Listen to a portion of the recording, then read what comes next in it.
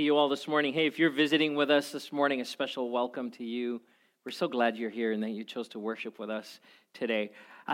My heart is blessed today. It's Labor Day weekend, and I thought, it's going to be a low Sunday because everyone's out and you're in church. Can you just high five someone next to you and be like, way to go, way to be in church. I love it. If you are visiting for the very first time, would you do me a favor? Right in front of you in the seat back is a card that says Connect. If you take a minute to fill that out, just a little bit of information about yourself, we'd love the opportunity to reconnect with you this week. You can take that to the hub after service, and when you do, we have a special gift for you back there as well, so you can trade that card for a neat gift.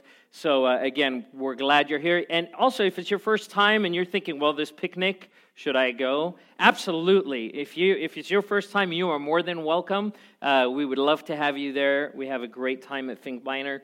No agenda. We just hang out. Isn't that good? Life is full of agendas. Sometimes we just need to just hang out. Hey, we're continuing our series this morning on the prosperous soul.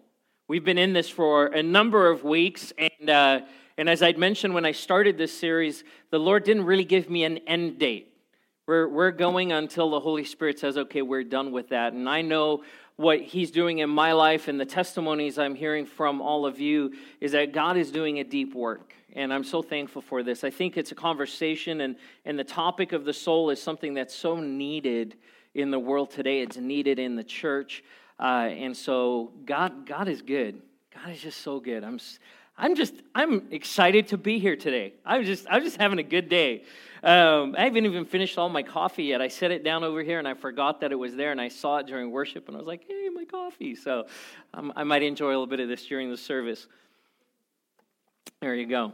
Hey, your soul is the most important part of who you are. It is the most important part of who you are. And we live in a world where there are all kinds of resources, websites, apps, programs, places that you can go to take care of different parts of your life. But at the end of the day, the most important part of who you are is your soul. It's your soul that connects all of the pieces together. Your emotions, your thoughts, your memories, your physical being, your relationships, all of those things are tied together, come together in your soul. It's what runs your life. When we talk about someone who has a healthy soul as being integrated, it means that their life is not compartmentalized, where there's parts of their lives that are seemingly healthy and then other parts of their lives are not. A healthy soul will lead to a healthy life in every regard, which is why it's such an important conversation for us as the church. And so we've talked about a number of different themes and needs of the soul. You can go back and listen to those sermons. They're available on the website or on the app. You can listen to those on the app. What's also on the app is the sermon notes. And so if you're taking notes this morning, all of the verses and all of the points that I have today are right there on the app. You can take your own notes and save them in there. The theme for this morning, though, is this: the soul needs to be restored. The soul needs to be restored. I'm going to be using a few different words today. I'm going to put them up on the screen. We kind of did this a little creatively. Restore, redeem, revive, and renew. These are words that I'm going to use throughout. You're going to hear them in some of the verses that we read. And in Scripture, though each one of these words, their nuances may be a little different, at the core they have the same idea, the same heart. And in fact, in a lot of places in Scripture, different translations will translate the same Greek or Hebrew word into one of these words. And here's what we know by looking at the Word of God, is that God is for us, that He loves us, and that His heart is to redeem and restore and renew and revive the lost, the hurting, the broken, the dead things in our lives. It was finished at the cross. We sing those words because at the cross, as Jesus died, and then when He rose rose from the dead 3 days later, we're going to celebrate the communion this morning as a church family at the end of the service. what we're remembering is that in that act, in that moment, in what he did in walking in obedience to the Father, is he secured all of this for us. Restoration, redemption, revival, and renewal is what he wanted to accomplish in our lives. And so our souls have a need to be restored, because usually what we find, if there's an aspect of the character of God and the way that he moves on our behalf, it's matched by a need that's built into us. Does that make sense? We're tracking, right? So when my stomach starts growling, I recognize there's a need for food. There's need. Well, that was good timing. There's a need for food. And so God is this way.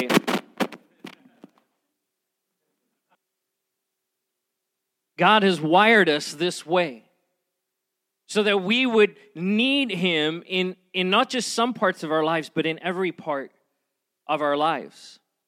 I got into this theme, though, by the way, the big R-E. You're going to hear a lot of words today. In fact, all my points today start with I didn't mean it, but then when it started happening, I was like, I'm just going to run with it. I don't do this a lot, but it just kind of happened, and so we're just going to run with it. Psalm 51, verse 10 through 12 says this.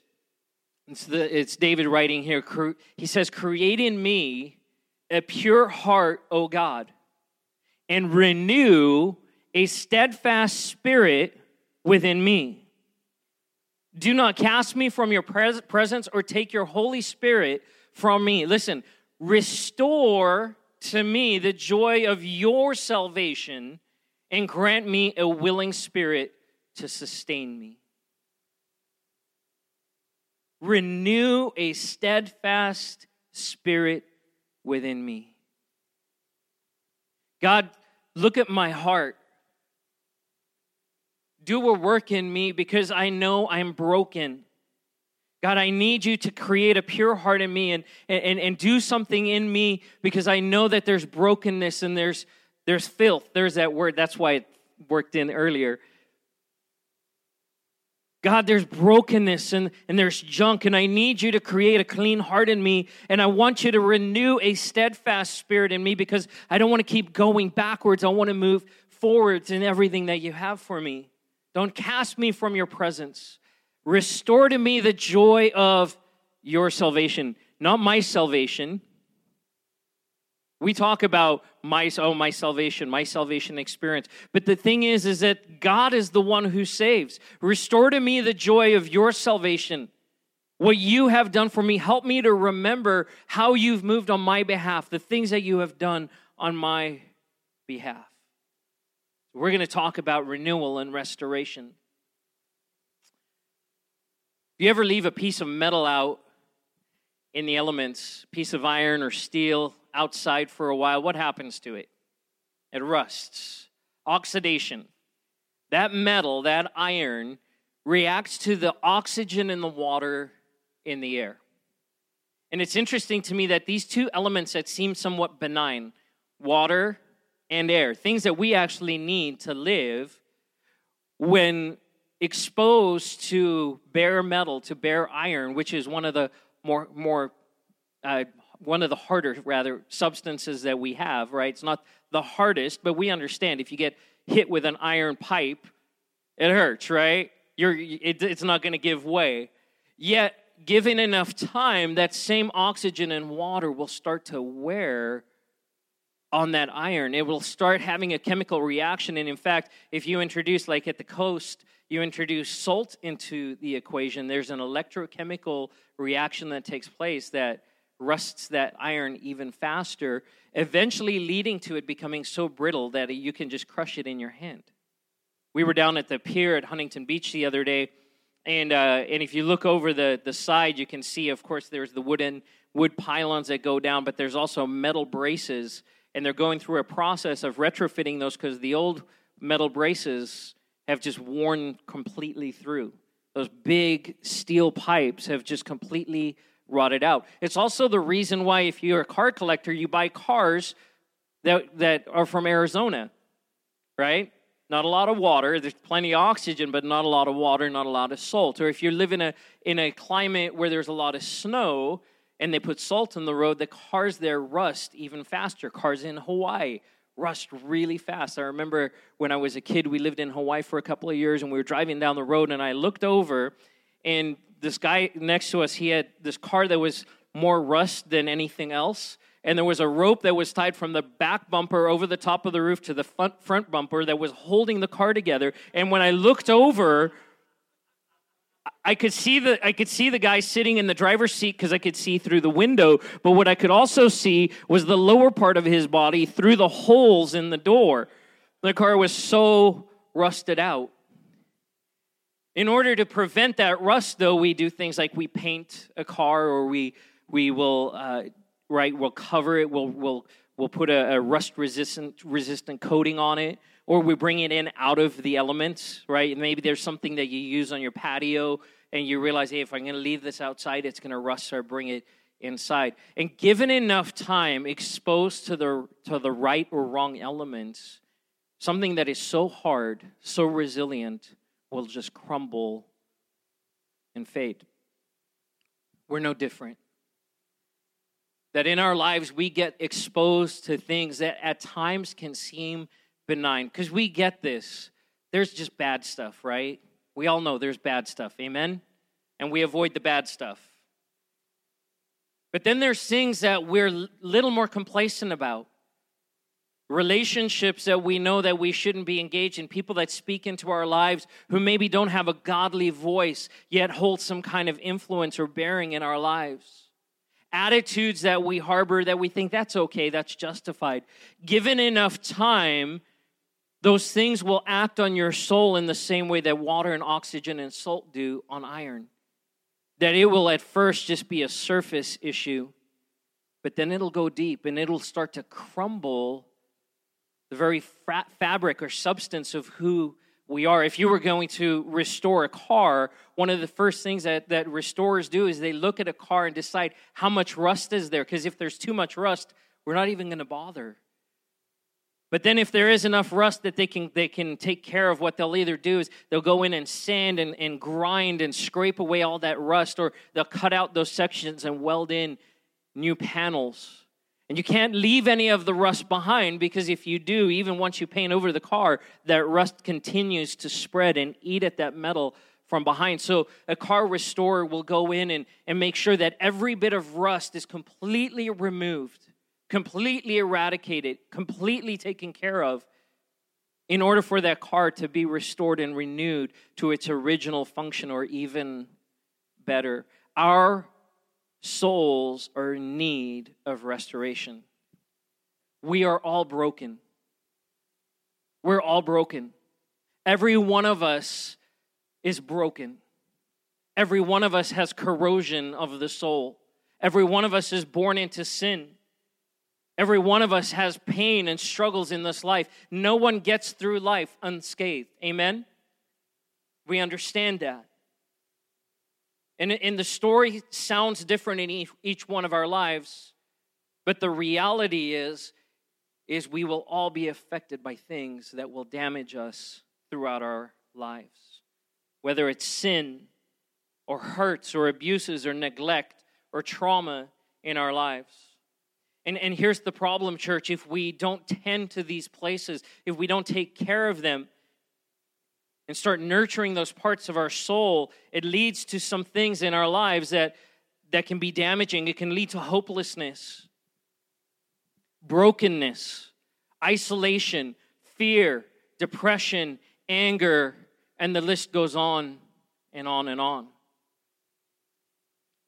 I was deeply saddened and moved this week to hear of a pastor who took his own life last weekend. Just down the street here in Chino. Pastor Andrew at Inland Hills Church, 30 years old. Husband, 3 young sons.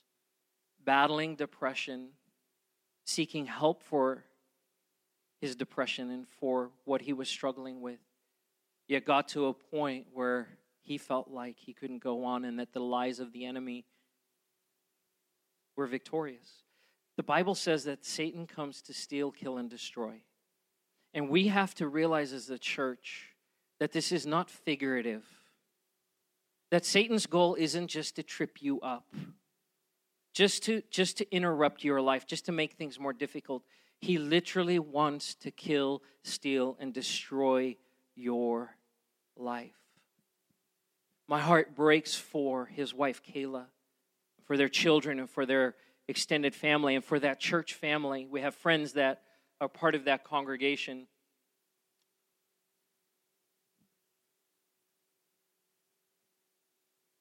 This dear brother suffering under the weight of all of the things that had over the course of his life just stacked up. Someone who knows the word. Now hear my heart clearly. Because I've already read on social media and different places people who cast accusation. We are all broken. We are all broken. And can I say, as a pastor, as a minister of the gospel, as someone who leads others, that what we do is hard. And that the enemy is relentless in his attack. I was blessed to receive some phone calls and text messages this week from some of you saying, Pastor, I'm praying for you. Thank you. I appreciate that. And so none of us stand in a place where we can pass judgment on a man of God. It just hurts. And we don't understand the level of hurt that he was walking through. And now because of that, there are so many others who are hurting. I said this during prayer. I want to express this morning. We don't know what each other is going through. But God knows. However, sometimes we use that statement, well, God knows, as our free pass to not press into each other's lives. And that is not okay. That is not okay. That we are called to live in community, not proximity. And that means we press into each other's life. You may be in someone's life divinely to be a life saver. The body of Christ standing together. Of course, for our family, this hit extra close to home because it was just over a year ago that one of our family members took their own life. And remembering what we walked through over the last year, and interestingly, as we came into this new year, we prayed and we said, Lord, would you give us a word, a prophetic word for the year, something that we can look forward to and pray into. And God's word for our family this year was the word and is the word, restore. Because the latter half of last year was like a fog. Hopeless, questioning, wondering, asking why. As so many, even at Inland Hills Church, are asking today. Our souls need to be restored. God has come to bring restoration to the hardest, darkest, deepest, most broken parts of who we are, that there is nothing in your life today, there is nothing that you've ever faced in the past, and there is nothing that you will ever face in your future that God cannot meet, that God cannot heal, that God cannot transform. And it is the purpose of the enemy to convince us otherwise. And so we have to press in. That we cannot walk in ignorance, that we cannot walk deceived, that we have to press in to the restoration that God has for us and receive from Him what He has. 1 Corinthians chapter 1, verses 26 through 31, the Apostle Paul writes this, brothers and sisters, think of what you were when you were called. Not many of you were wise by human standards. Not many were influential, not many were of noble birth. But God chose the foolish things of the world to shame the wise. God chose the weak things of the world to shame the strong. God chose the lowly things of the world and the despised things and the things that are not to nullify the things that are, so that no one may boast before Him. It is because of Him that you are in Christ, who has become for us wisdom from God. That is our righteousness, our holiness, and our redemption. Therefore, as it is written, let the one who boasts, boast in the Lord. What's Paul saying? We're all broken. We're all broken. We bring nothing to the table. Nothing. We bring our sin, our brokenness, our shame, our hurt. We bring it to the Lord, and we have nothing to offer. But Jesus trades all of those things, and he gives us righteousness, holiness, and redemption. By the way, I love that Paul presses into this idea because I see it pervasive in the church that some people, and he dealt with the same thing in the church in Corinth, in Galatia, and Ephesus, that there are those in the church who feel like, well, I've got it more together than you do, so I'm doing better. Or maybe you're the other side going, that person has it more together than I do, so they're better than me. I'm a second-rate, second-class Christian. And there is nothing in the Word of God to support that way of thinking, which means that it is a lie from the enemy. And God says, I've chosen you. Yes, I know you're weak. Yes, I know you're broken. Yes, I know you don't have much to offer. And I choose you anyway to be my child, to be my righteousness, to be my mouthpiece, to be a prophet, a priest, and a king. We're all broken, and our souls need restoration. I have some points I want to share with you this morning. The first is this: remember. Remember. The first step in restoration and being restored and renewed is this: remember. Why? Because we forget. What do we need to remember? You need to remember that you are loved. You are loved with an everlasting love.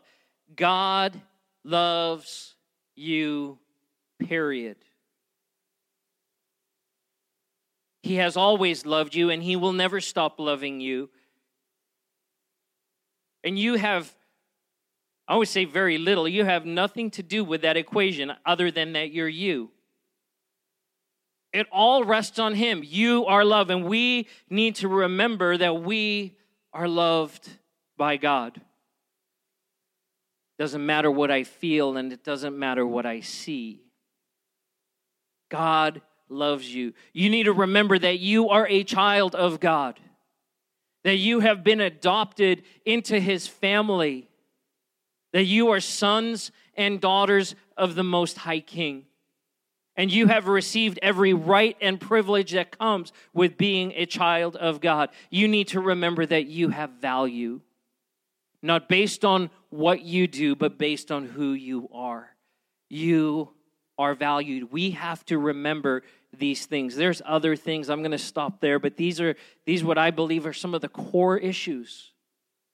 Because when the enemy comes to lie, what he says is, you're not loved. God doesn't consider you your child, his child, and you have no value because you haven't done anything. No, I am loved. I am a child of God, and I have value. So get away from me. And we take our stand. We have to remember God's love, his mercy, and his grace. Romans 8:34 through 39. We actually sang these words this morning. Who then is the one who condemns? No one. Say that with me. No one. So who condemns you? No one. There's an accuser who stands before God, but he cannot condemn. He can only accuse. God says, I do not condemn you. Who then is the one who condemns? No one. Christ Jesus died, and more than that, who was raised to life, is at the right hand of God and is also interceding for us every time the enemy brings an accusation. Who shall separate us from the love of Christ? Shall trouble or hardship or persecution or famine or nakedness or danger or sword? As it is written, for your sake we face death all day long. We are considered as sheep to be slaughtered. No, in all these things we are more than conquerors through him who loved us.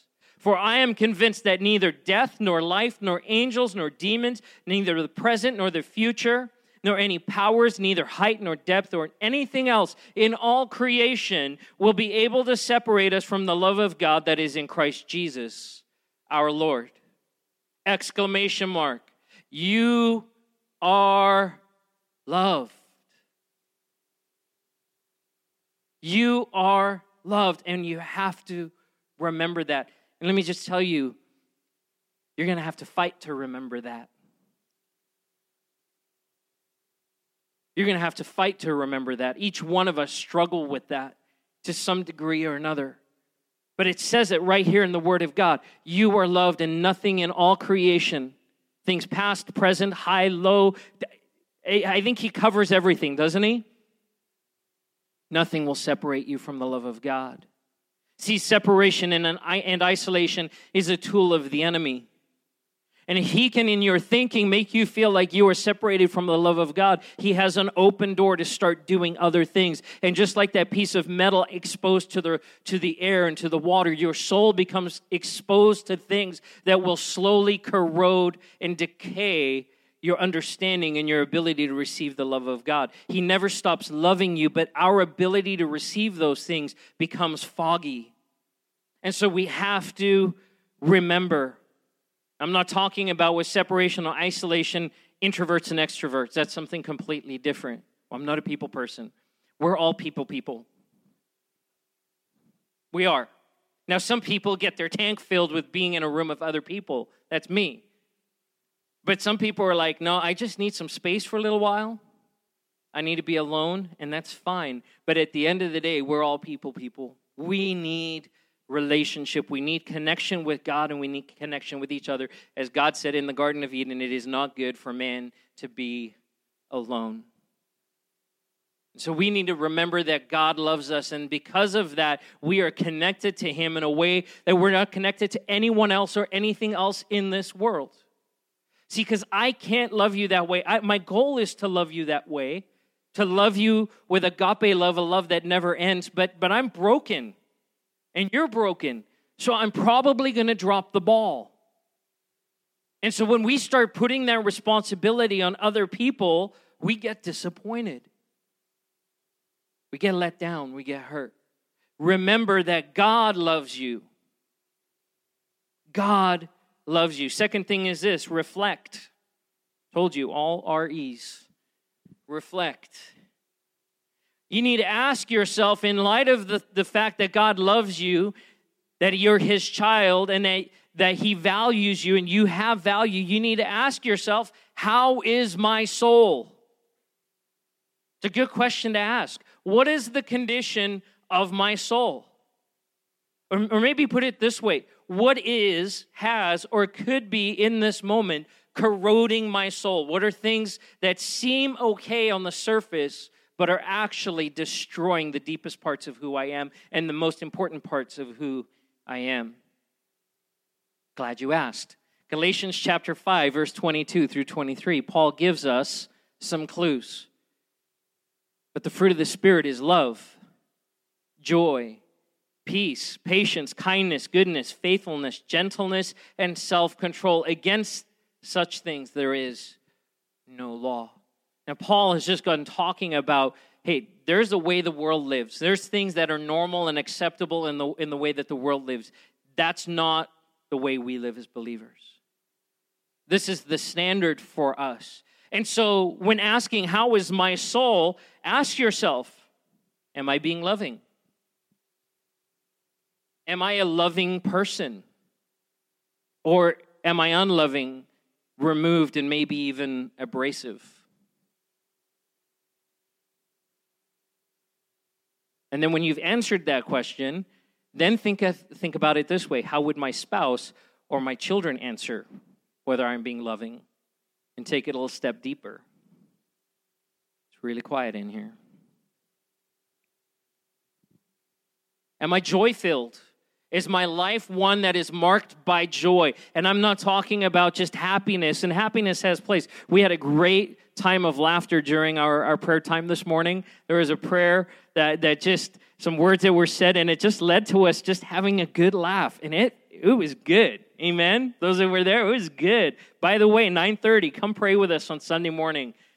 That's a powerful time. Is your life marked by joy? Is the joy of the Lord a part of your life? Is the joy of the Lord your strength? Or are you in a place where you're sad, sullen, and depressed? Let me pause here for a second. As we evaluate, and even as I say some of these words, I'm trying to give an overview treatment of something that is extremely deep. Extremely deep. And so hear my heart. If you've heard me say this before, if you've been here for a while, this is not something where you just snap out of it. Depression is not something you just snap out of. Or just, the word just, I can't stand the word just. But just do these things. If you would just XYZ, just read this book. If you would just declare the word of God more in your life. If you've walked through depression, you know that it is a miry pit that wants to suck you in and consume you. And so the point of this evaluation and even asking these questions is not to pour on guilt and shame. And in fact, next Sunday we're going to talk about shame, so don't miss it. It's not to pour on guilt and shame. It sets us up for the next part of the conversation. And so if there's joy lacking in your life, it's not like, hey, just be more joyful. Right? It's when someone's anxious and you say to them, well, stop being anxious. And you quote scripture. Well, that helped. All of a sudden, I'm just better. It doesn't work that way. And so this is just an evaluation that leads us to the work. Are you at peace and are you peaceable? Or are you angry and unsettled? Are you patient? Or are you short-tempered and irritable? Are you kind? Or are you mean-spirited? Is there goodness in your life? The translation or the definition of what Paul's talking about there is, do you have excellent character? Do you have excellent character, or is there compromise and dishonesty? Are you faithful, or do you renege on your word? Are you gentle, or is there harshness in your life? And are you self-controlled, or are you out of control? How's your soul? How are you doing? This is a conversation between you and God. And it might not be an easy conversation. It probably won't be an easy conversation. But if you remember that you are loved and that you're a child of God and that you have value, that opens the door to being able to have a healthy conversation with the Lord. And then you invite someone else who is trusted, who is godly, who is safe into that conversation. And those things are important because people who are not healthy, who are not godly, who are not safe, speed up the corrosive process. And they will give you counsel that is not from the Lord. And so you have to determine those things in your heart. See, at the root of all of this is sin, shame, hurt, and trauma. And those things are not all mutually exclusive. They're very tied to each other. But we have to be real about where we're at before we can start moving forward and being restored. We have to understand where the broken places are to get the help we need. I want to say this morning, if you're in a place of desperation, if you are lost, if you are struggling, if you don't know the way up, would you please risk saying something? Catch me after service. Shoot me an email. Reach out to one of our leaders. Our desire is that Thrive Church would be a safe place for us to be real. It's one of the reasons we have Thrive groups. A smaller group, a community of people where we can be ourselves and learn to trust and encounter grace. As we deal with these issues, the sin, the shame, hurt and trauma in our lives, we always have to firstly go back to number one. Remember that you are loved, that you are a child of God, and that you have value. But then there's some other steps, and the first one I want to mention, or the primary one I want to mention, is this. It's the word, my third point, repent. Repent. Psalm 139, 23 through 24 says this, "Search me, O God, and know my heart. Test me and know my anxious thoughts. See if there is any offensive way in me, and lead me in the way everlasting." Search me, O God. God, I know that I'm broken, the psalmist says. I know that I'm messed up. And so I need you to show me the places where I'm broken. And I need you to show me the places where I'm broken because of things that I've chosen in my own life, the sin that I've encountered and engaged in my own life. This is apart from things that are done to us and hurts and trauma that we walk through. But it starts with us just being responsible for ourselves. God, search my heart and show me, test me, determine where are those spots of weakness and brokenness. And then once you've exposed those, would you lead me into life? Lead me into your way everlasting. We don't talk about repentance a lot in the church today. There's these connotations, right, of the old-time preacher. Repent! Right? And everyone's just like, oh, that guy's nuts. Maybe the delivery was off, but the message is true. That repentance is not a one-time act for believers. Because of my brokenness and because of my propensity towards sin and doing what my flesh wants to do, repentance needs to be an ongoing, regular part of my relationship with God, where I'm daily coming saying, God, search me, expose the things that are not of you, and then I get on my face before him and I repent and I say, God, I'm done with that. Help me to turn and follow you. I want to go in the opposite direction. And he says, I'm going to empower you. I'm going to give you what you need to do that. But we have to come to that place. Jesus says in Mark 1, 14 through 15, after John was put in prison, Jesus went into Galilee proclaiming the good news of God. The time has come, he said, the kingdom of God has come near. Repent and believe the good news. Jesus said it. Repent. You can't give your life to Jesus and just keep going on living your life the way you were before. It doesn't work. You will end up with a corroded and broken and weak soul. And it opens all kinds of doors for the enemy to beat you up. Repent. We have to come to the Lord in repentance and deal with the stuff that we can. And allow him to do the work that he needs to do. Now let me just say, I want to over-communicate this. When we're dealing with issues of mental illness, depression, struggles in that nature, in that regard, just telling that person, hey, you need to repent, will probably make things worse, not better. And to the degree that we are able in our own lives, in our own walk with the Lord, to come before him and have an honest conversation, we need to do that. But there are so many who need help to move even to that point. So just telling that person, hey, just read your Bible more, or you just need to pray more, doesn't actually help. It hurts. But coming alongside someone and saying, hey, I know that you're struggling. Hey, let's walk this road together. I want to be a support to you. I want to be a brother or a sister to you in this time. That's something very different. It's what God has called us to be as the body of Christ.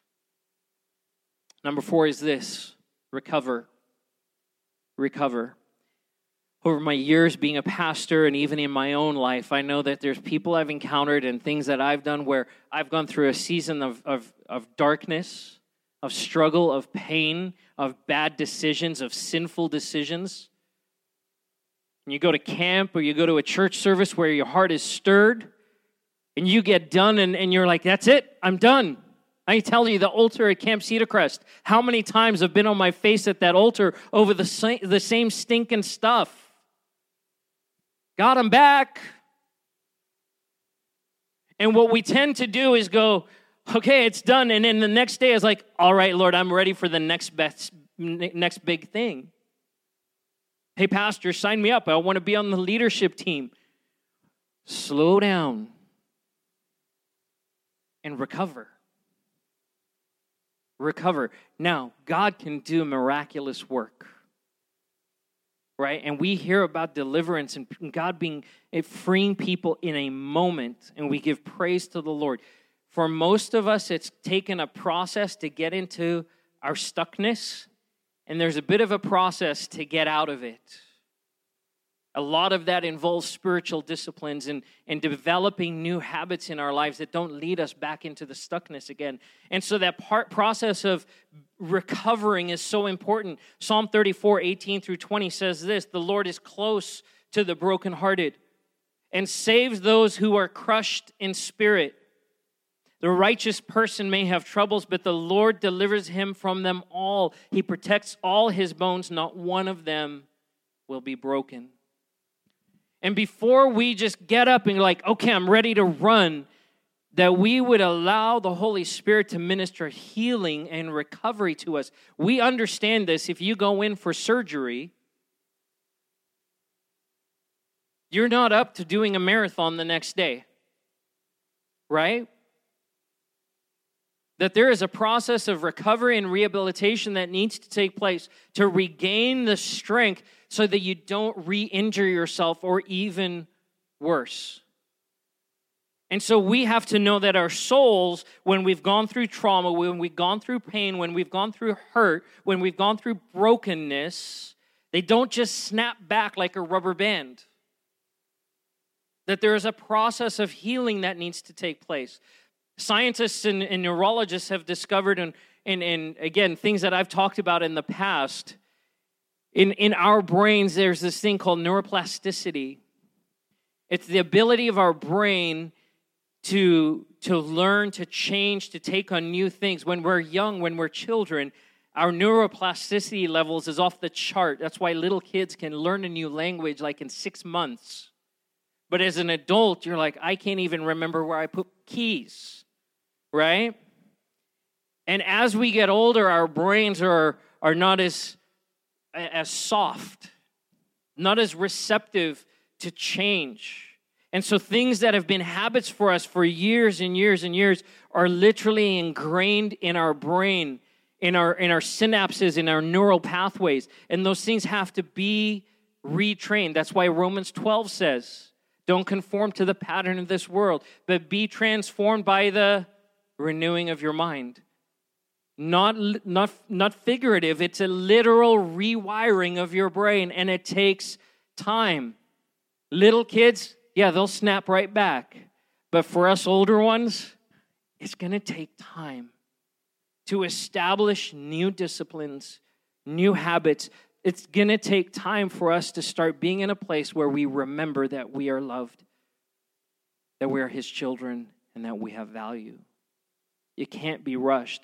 On the other hand, used to be years ago, if you had surgery, you lay in bed for weeks. And they found that actually slowed the healing process. And so there's a healthy balance of getting up and starting to move. It's amazing that if you have a heart transplant, they get you up and moving. Or if you have a bypass surgery, you're up, not in days, it's usually hours. They want to get you on your feet and get your system in recovery, where that strength gets built. And so there's a partnership where we walk with the Holy Spirit in that process of recovery. And sometimes it'll go quickly, and sometimes it'll feel like it's agonizingly slow. And just like a physical therapist maybe pushing on a knee replacement to the point that patient is going, it hurts. That the Holy Spirit will push on places in our life where we go, God, that kind of hurts. And He goes, it's okay. I love you. You're my child. You have value. Let's just walk through this together. And let's work out some of these issues that are stuck points. Elijah, after his confrontation with the prophets of Baal on Mount Carmel, has this high mountaintop experience, calls them out, fire from heaven. All of those prophets get killed. The offering gets consumed. The water gets consumed. A high water mark in his ministry. And the next day, he's sitting under a tree, suicidal. And the angel of the Lord shows up and doesn't tell Elijah, hey, you're a knucklehead. Just stop it.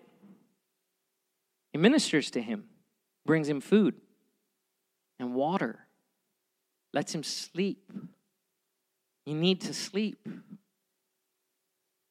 And so he sleeps, and then the angel comes back again and gives him more food and water. And the Lord ministers to him in the midst of his recovery and restores his strength. Isaiah 40, 28 through 31, have you not known, have you not heard?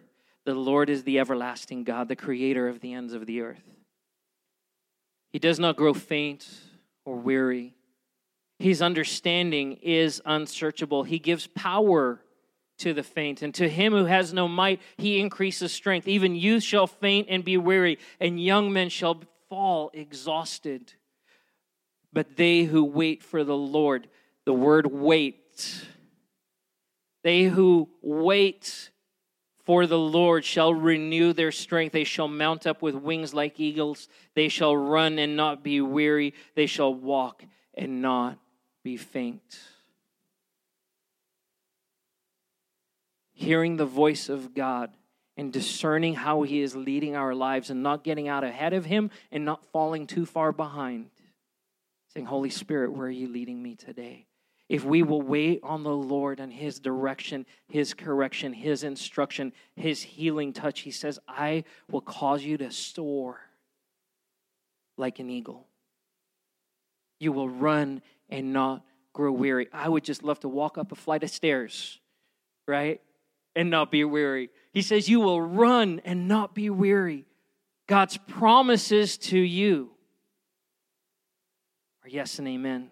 And then finally this morning, as the ushers get ready to serve communion, is resume. Resume. Resume. Get back to living. Get back to living. We get stuck. We get hung up. We have issues. We have brokenness. There's things that happen in our lives. And then we panic. And like that word this morning, we don't want to step back in the water. I'm not doing that again. So I'm just going to hide out. It hurt last time. I don't want to do this right now.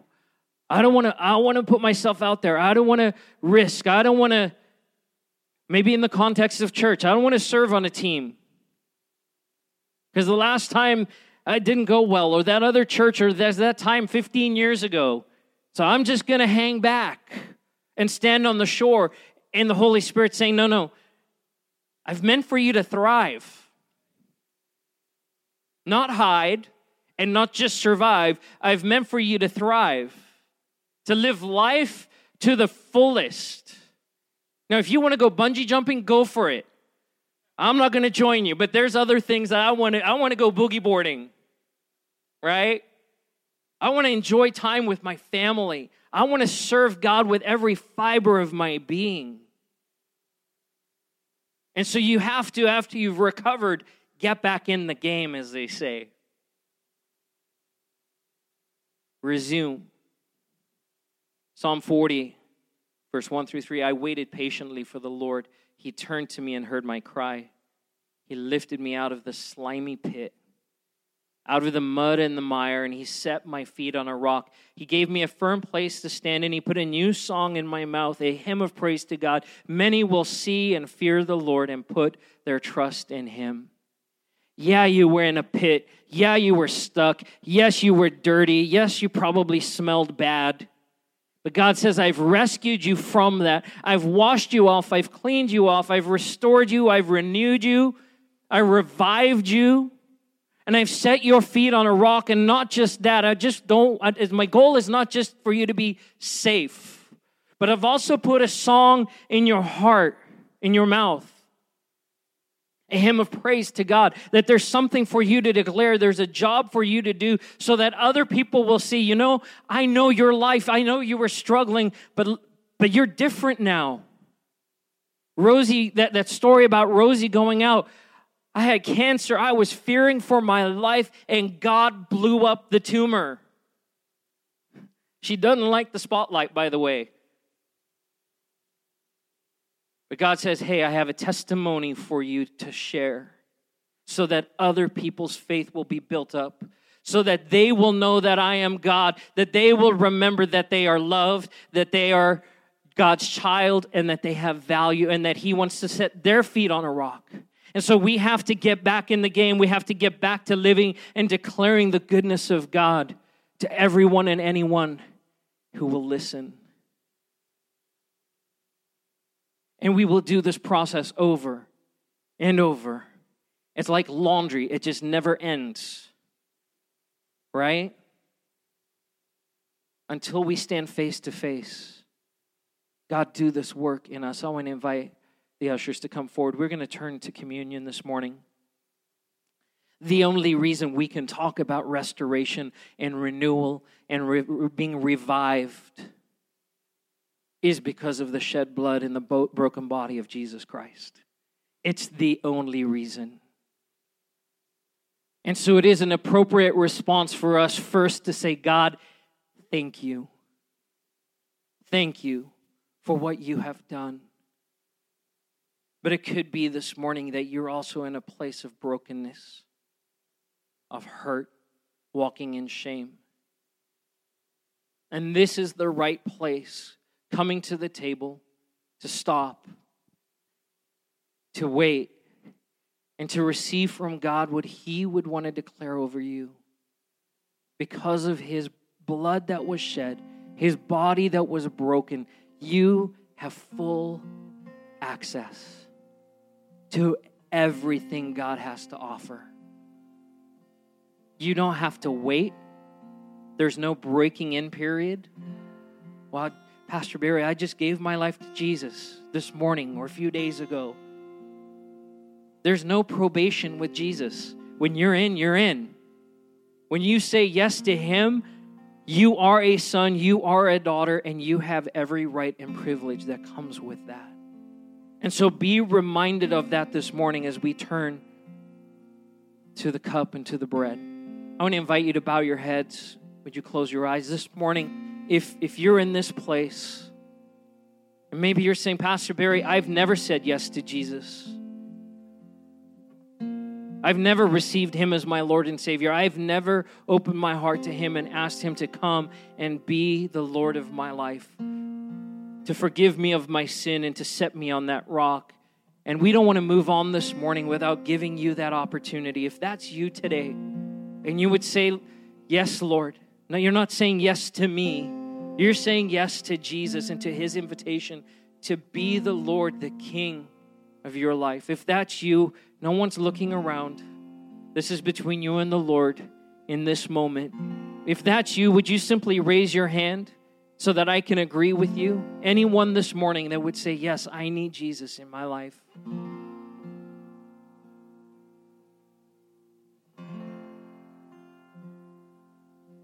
Okay. I want to pray, and we're going to pass the bread. Would you hold on to the bread, and then we'll receive together. Jesus, we thank you this morning for your goodness. We're in need of restoration, but God, we're so thankful that you are the restorer, that you didn't leave our restoration to ourselves, but you do the work. And we simply need to avail ourselves, and so we do that this morning. Holy Spirit, I pray even as we pass these trays and hold this bread, would you speak? Would you speak love and mercy and grace and compassion and value and kindness over every life this morning? In Jesus' name, amen.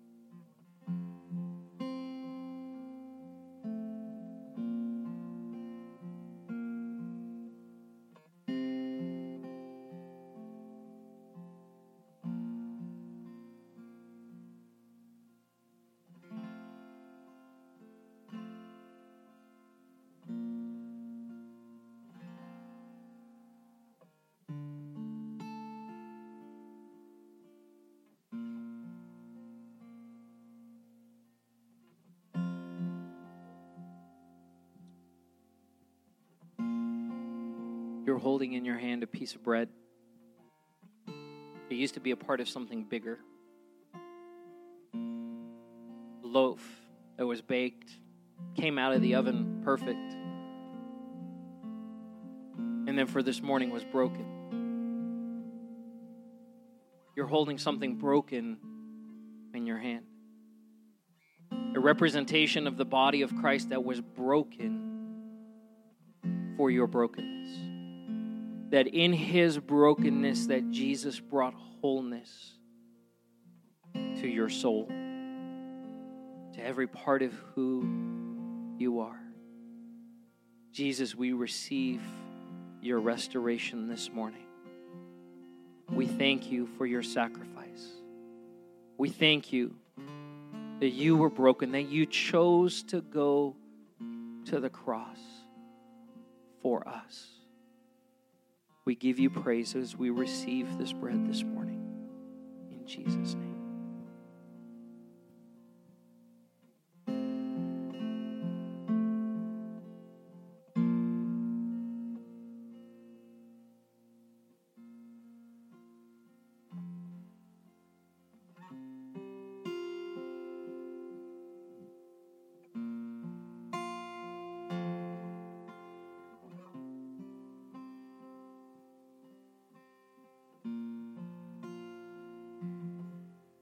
Again, once the tray comes by, would you hold on to the cup and we'll receive together.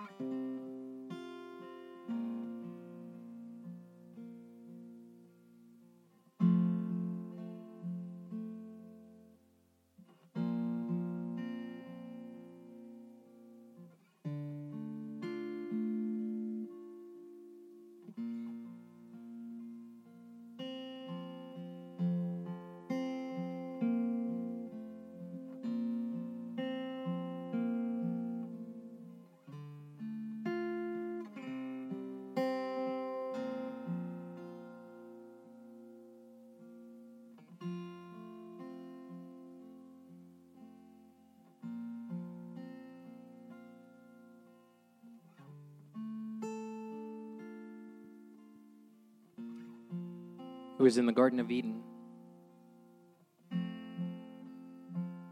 where Satan, talking to Eve, shamed her and said, "You're not good enough the way you are. You're lacking. And if you eat that fruit, you'll become like God." And through that shame, she took that first step of sin. Sin entered the world, broke the world, and we have been stuck in a shame-sin cycle ever since. But Jesus, and his shed blood broke once and for all the power of sin and shame and death forever. The Bible says that without the shedding of blood, there is no forgiveness, there is no remission, there is no pardoning of sin. And because we couldn't take that step for ourselves, because we couldn't fix our own brokenness, he did it for us by shedding his blood. And because he was the perfect sacrifice, never has to be done again. Because of his shed blood, we are able to remember that we are loved, that we are his children, and that we have value. When we stand together as we receive, Father God, we thank you that you sent your Son. And Jesus, we thank you that you came willingly to a world that, for the most part, rejected you. and ultimately beat you, robbed you of your life. But Jesus, you went to that cross, shedding your blood, knowing that because of your blood, that cycle would be broken in our lives. And so we give you praise this morning. Jesus, we thank you on the third day that you rose again. And you sealed the victory once and for all. And so we stand in this place with grateful hearts for what you have done, what you are doing, and what you will do in restoring our lives. We give you praise. In Jesus' name, amen. Let's receive together.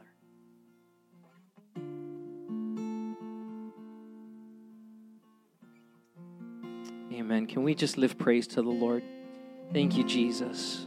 We worship you. We can give him clap offering. Lift your voice if you would. Would you just speak praise out loud? Jesus, we love you. We thank you for your goodness and your faithfulness, oh God.